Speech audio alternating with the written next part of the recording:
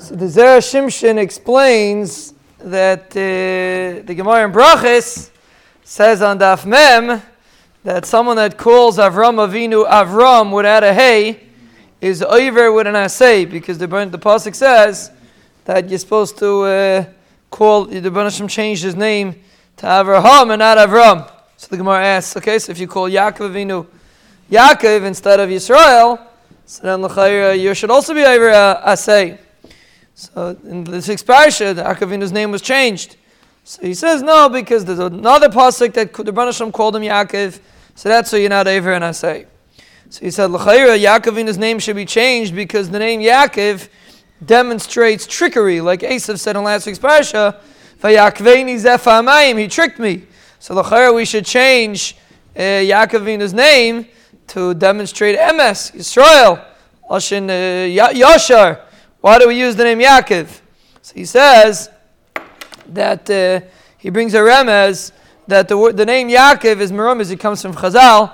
The name Yaakov is merumez that the schar of Klal Yisrael is mainly la'asad lavai. Ekev. Ekev means at the end of days. And Yud is always a remez of Eilam Haba. Eilam Haba was never be Yud. So Yud Ekev means Eilam Haba is going to be in the Ekev, meaning a person is going to get his schar at the end. So you're right, really Yaakov has a mashmaz of maybe trickery, but it's so important for a person to remember that if you're living for today, you're missing the boat. Of course, a person wants to be matzliach today too, but the main reason why we're living is because we're investing for Olam Haba. That's why a person lives. When a person, Be'ez Hashem, internalizes the importance of how Olam Haba should be a focal point in our life, again, doesn't have to change a person's actions, it has to change a person's attitude, which inevitably will change a person's actions.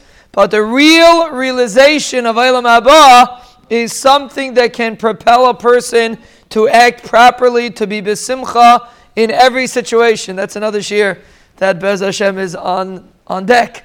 We're hoping to get there one day. But Akavanah, there's 3 shirim on deck. These are one of them. Olam Haba. The one shir, Be'ez Hashem. Be'ez Hashem, that's one shir we want to talk about.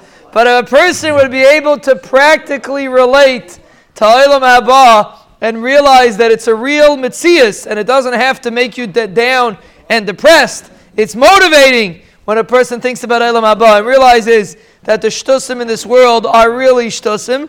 And sometimes, like when you think about it, like a guy, I remember when I moved into my house, they were busy with this. I remember some shtus they were busy with. Lamaisa, 10 years later, the shtus is over. Mamish was mamish kihim chayenu. Everyone was busy with it, but it's irrelevant anymore. Half the chaver moved out. So everyone gets so caught up in transient situations, in situations that are mamish garnished. That last garnish, a guy buys himself a bookcase, mamish, a beautiful book. He's so excited, and then Svarim Shrank, we'll call it Svarim Shrank, beautiful. Palamais and his wife is making sure it has this color and that color, and how long later it's gone. Who cares about a person trades himself a cup, a gan salebin, for so many things that are mamish silly.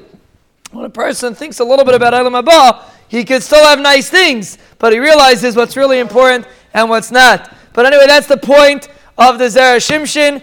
And Be'ez Hashem, we should internalize the focal point of Olam Haba in our life.